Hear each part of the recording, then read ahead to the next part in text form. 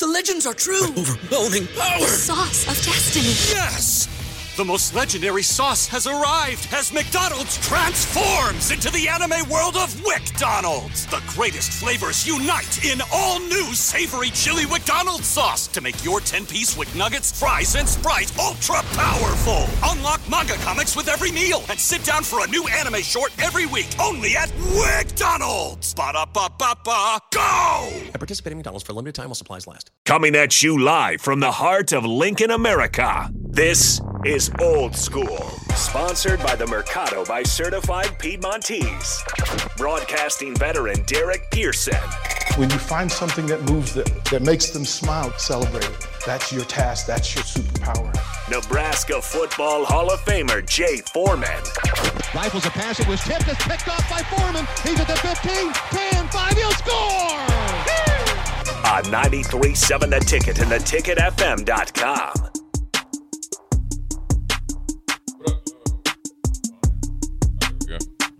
What up? This is Old School. He was like, wait a minute. Yeah, I was talking to everybody, right? Dang, Austin, you hit me up already. You know, I ain't saying nothing bad about Duke. No, but, that's on me. That's on me. I miscounted. It's all good. Math It's is all hard. good. My bad. Duke all or good. lose. Yeah, exactly, right? Dookie for life.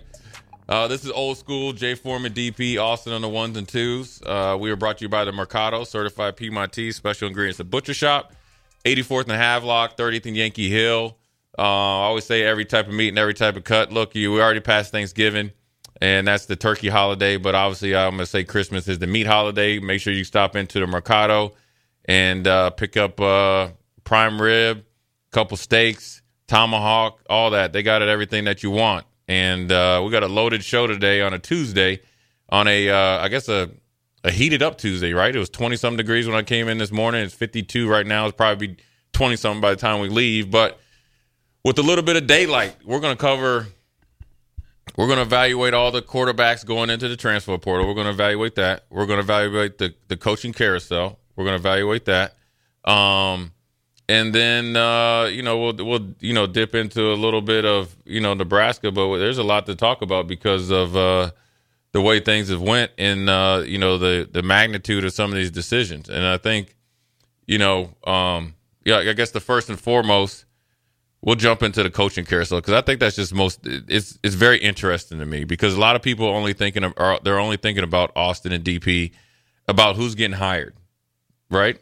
And there's places that you have to, right? Like David Braun, that was a no-brainer, right? Fits in your budget. He's obviously, cleaned up a lot of dookie that was left there, and he's taking the team to a bowl game. But then you have to also look at who was retained because that's actually hiring the guy that you was possible. If you're retained, there was a possibility you were getting fired, right? So you are hiring a potential new form of said coach at your university. The big one coming out the news today is Chip Kelly. Sometimes your success or your ability to stay at a place is a byproduct of other people taking jobs. It's out there that it's a foregone conclusion potentially that San Diego State is going to move on with and get Colorado's former or offensive coordinator, Sean Lewis. That's great for Nebraska. That doesn't mean that. And then Syracuse has taken Fran Brown, right? DB recruiter extraordinaire from Georgia. That's good for Nebraska. So I think a lot of those things, when you just start right at the top, obviously, Jonathan Smith going to Michigan State in that situation, if I had to grade that, it's an A+. Just because of he fits the Big Ten. His Oregon State plays like a Big Ten team. And he does a very good job of recruiting and developing his coaches. And he's probably has more experience of deviling in a program that's that needs a little bit of a shape up, i.e. Oregon State, Michigan State. So he's right in his wheelhouse, and he has a plan that's very tangible, that it can be sellable to the boosters and stuff. So what do you guys think about Jonathan Smith? I would need to get it right. I don't know. Here's it is a cycle of familiarity, and I'm a member of the club that says, why are you making the change, and are you trying to get more familiar? Like, I don't know how many coaching positions are ever filled because of familiarity. Like, I don't know any college team whose biggest problem in losing games and not recruiting was familiarity. Like, I don't know any. So when it becomes a thing of, hey, I know this guy, I'm familiar with this guy, that makes me feel better. The people who are making decisions, it makes them feel better. And it makes the fan base feel better because you're like, oh, it's a name I know. It's a face I know. Like, I know some of this stuff. And the team that he came from was good. But I would ask the question, why are you in the situation you're in where you need a change of coaching staff and of leadership? And are you solving it with the person that you hire? Well, like, Michigan State that situation is totally different than on the field. I mean, I think the thing with Mel Tucker was a higher up Dead Sea Skulls board member wanting to, save a little money and not save a little money, save a lot of money, and then a off the beat type of personal issue became a reason to fire him. I don't think it had it. I think when you hire this guy, they felt like they had cause to fire him. You can maybe not pay $75 million, you can play $30, and then you hire a coach that's been on the uptick. And so I think his situation is different versus, say, like Syracuse or a Houston or something like that, where I could argue that firing both of those coaches and whoever you hire really isn't going to do anything.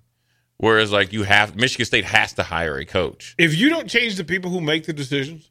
Oh, well, that's not going to happen because you're not going to change the president of the university or the athletic director based on hiring a coach. That's why I don't move in any direction emotionally about a changing coaching. Like, I just don't. Jay, you've been around too many dudes. You've been around too many programs, right? Where you knew. Well, there's some guys that get hired. You're like, yeah, it's probably not a good fit, right? You see it in the pros. Frank Wright with Tepper is probably not a good fit. You got an owner that doesn't have a lot of football background. Now, granted, he was a testify. He was he's a very smart businessman. But I'll tell you this: like, Jerry Richardson was one of the better owners because he actually played football. Yes, and he knows football 100%. Jerry Jones, like him, love him, hate him, understands it. He played football. He understands it. Tepper was a owner in Pittsburgh, right? A wealthy. Look, I'm not taking anything. Look, he's a 1% of 1% or 1%er. He's a billionaire. He does a lot of things right, but running a football team is not like running a business, and so that's where you can run into some problems. And that's where he's running into problems, and he's trying to dip into football stuff, and he doesn't know what he wants, and so. You see that sometimes in college where it might not be a good fit, but then sometimes it is. And, it looks like Michigan State and this guy, when you think about it, and his pedigree is the right fit. And he's been in programs where his work was isolated as being better than good. He never – you go to Oregon State. I mean – His work isolated, right? You're definitely lower than the younger brother. You're definitely not getting the scraps. And so – he's obviously been able to recruit. Mm-hmm. He's been able to develop, and he's built a program that on an identity that's really good. So for him, it's a really good deal. But Austin, over your right shoulder, I guess before we got a soccer player come. Everybody in your crew identifies as either Big Mac Burger, McNuggets, or McCrispy Sandwich, but you're the Filet-O-Fish Sandwich all day. That crispy fish, that savory tartar sauce, that melty cheese, that pillowy bun. Yeah, you get it. Every time. And if you love the Filet-O-Fish, right now you can catch two of the classics you love for just $6. Limited time only. Price and participation may vary. Cannot be combined with any other offer. Single item at regular price. Ba-da-ba-ba-ba. Every day, we rise, challenging ourselves to work for what we believe in. At U.S. Border Patrol, protecting our borders is more than a job. It's a calling. Agents answer the call, working together to keep our country and communities safe. If you're ready for a new mission, join U.S. Border Patrol and go beyond. Learn more at cbp.gov/careers. coming in. and Hickman. We got a caller coming in. Matthew. Hey, what up, fellas? What up, Jay? What up, DP? Appreciate everything you guys do, man. I've got a question, and I don't know how to really phrase it, so I'm going to try my best here. I come from the school of thought of surround yourself with people way smarter than you are, right? Like, I'm a youth baseball coach, so what I do is I try to surround these kids with the best-minded people that I can find, right? People that have way more knowledge than I do. But as a head coach, it's my job to kind of manage the team, manage the coaches, manage everything. So with that being said, wouldn't it benefit these head coaches to take, I don't know, I mean, some are making buco dollars to take $5 million less, $10 million less, and then surround yourself with a great support cast? Or am I just crazy and am I not thinking about it right? Am I thinking too small here? I'll shut up and listen. I appreciate you, boys. Yeah, I mean, they got big assistant pools. I mean, that's what, and then you divvy it up however you want. I mean, I think if you're in the Big Ten, you got to be on par with whatever other assistant pools are paying. So I mean, they're doing that now. Whether those work out or not, granted, coaching is a hard job because the situation has to be right. Mm-hmm. There's not a great coach out there that didn't have good players, right? Good to great players like to be coached. That's a problem in this day in society. Coaching here is different than Michigan State. Coaching at Michigan State is different than Oregon State. Every place you go, the stakes are even higher or lower. That's going to affect the situation. Some guys, that might have been a good assistant somewhere else might not be a good assistant at, whatever place they're going. And, time usually tells. Sometimes time gets cut short, and then somebody goes and they're successful somewhere else. Sometimes time is extended a little bit longer, and then sometimes, like Notre Dame, had to fire their wide receiver coach. Excellent recruiter, great developer, developed a guy that was a running back, ended up being a 600-yard receiver, gets canned. That has nothing to do with that. I mean, he's making chicken salad out of chicken, and he still gets canned. It just sometimes it rolls downhill, and so it's a copycat league where people are pulling the plug on people a lot earlier. I think the NIL and the big money, that is bringing in is allowing people to fire people earlier, and that's why you keep digging your hole even deeper and deeper. So Joe Gibbs used to he said, as simple as I can say it, I'm never going to be the smartest person in the room. Yeah, I don't think a lot of coaches Bugle these days are trying to do that though. His list, but I mean, you talk. There is a way, right? But I don't think it's that. I just think we had a coach that thought he was the smartest dude in the room. That's a schematic dude. Those are the guys that think they're the smartest dudes in the room. Bo Pelini thought, I always tell people this, Bo Pelini thought he could go get him and Bob Diaco. They can go to Hy-Vee, get 11 people at the checkout, line up where I tell you, and we're going to play good defense. That's not going to happen. This is a people-oriented business that... And anybody that tells you that, listen, I've got $20 million in my budget for coaching this season. I'm going to take 12. I'm going to take 8. Texas A&M figured out, it didn't benefit anybody by them putting all the money at the head of the table.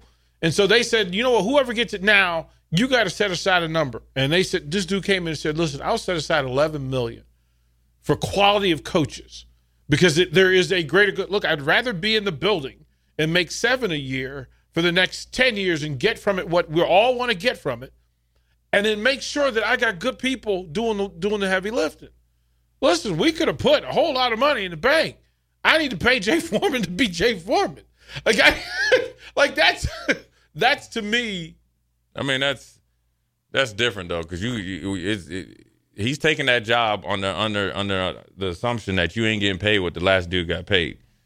He got a pay raise from Duke and an opportunity raise. You can't put the opportunity raise. You can't put a price tag on. He took less money than what the other dude did. I wouldn't have done that. If you're paying him $9 million, I'm paying. That's the going rate. I'm not taking a back seat to him. I would. Granted, really? You would have done that? You just said no. You just said especially because a guy could have went to Michigan State. So you're Coach Foreman and the fighting Foremans of Duke University. Yeah. And then A&M calls you and says, "Hey, I'm going to pay you less than what I just fired to ran the dude up out of town for." Look, I paid that dude too much, and it messed things up. That's not my problem. Okay. All right. Why would somebody? That's the whole thing I talk about. Why is Scott Frost the problem? This is not my problem. You paid him. I know what you're paying.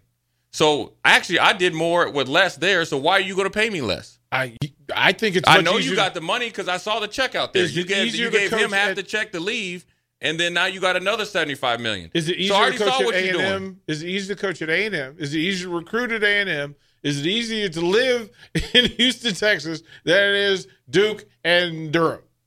It used to be. Look at your boy. It used to be Texas A&M used to be easier. Now I would tell you it's easier to be at Duke. Okay. Because you want to know why it'd be easier to be at Duke? Because the academic standards have been lowered. So you can recruit other guys, the pool of players there, and you already have a standard there. I'm not disagreeing with anybody. I like to ask the question because if I got two schools coming at me and you try to pay me less than the one dude that you just ran up out of town after you made a bowl game, oh no. I got to get that. I would rather this is and I can relate it to 927 Ticket. I would rather have less money in my budget that goes to me to have. I'm just saying. I'm just making a point. Right. That I would rather have Amon, Strick, Jay Foreman. Right. I would rather have y'all than for me to carry the burden of this. But he's not carrying the burden. Okay. Texas A&M has money. Okay. They just paid a dude $70-some to go home and play golf. Yeah. Okay. So you're gonna pay me my money, and you're gonna pay my assistants that money. Bro. I get you. I am. Don't not, go on a discount. Look, man. I fully remember because I'm a member of the club. The Clippers offered me more money than I was making in Utah. Right. But less than the dude that they just fired. And I said, no, I know what the job is. Right. So you're not wrong. Because here's the thing with Texas A&M people. If you take a discount with those type of people, that's how they're going to treat you. Now, if it's the regular, rational-minded somebody, okay, then I could think about it. With them, oh, no. Yeah. Paycheck is how you got to deal with them. Okay, gotcha. Understood. All right, well, we were gonna have Sarah Weber on. I wanted you to talk to Sarah Weber because if Jay Foreman had a daughter that played soccer at Nebraska, it would be Sarah Weber. Oh yeah, she played like a linebacker, but she could get goals. All right, we're gonna see that. I'm gonna ask her about it. See what's up. Well, no, she had to take off. She came in and did a recording for us. Okay. But then she took off. But I wanted to have you two. Oh, we can get them on the next day at the end of the week. Yeah, she ain't hard to find. You know, no. Is she the one that broke her nose? Headbutted? Is that the one out there in the middle linebacker? That's the one? That's that. Sarah she was the number 2 scorer on the Huskers, again, behind the top scorer, Eleanor Dale, in the country. Yeah. And when Eleanor got hurt in the tournament, Sarah said, never mind, I got you. Yeah, I like that. Let me go and get this net They for you. feisty, man. I like it. Physical. So, all right, get us out of here. Physical. We're going to go to a first break. Continue on the coaching carousel, man. Jay Foreman, DP Austin. We'll be right back. Yeah. You're listening to Old School with DP and J. Download the mobile app and listen wherever you are on 93.7 The Ticket and theticketfm.com. Say goodbye to your credit card rewards. Greedy corporate mega stores, led by Walmart and Target, are pushing for a law in Congress to take away your hard-earned cash back and travel points to line their pockets. The Durbin-Marshall credit card bill would enact harmful credit card routing mandates that would end credit card rewards as we know it. If you love your credit card rewards, tell your lawmakers, hands off my rewards. Tell them to oppose the Durbin-Marshall credit card bill.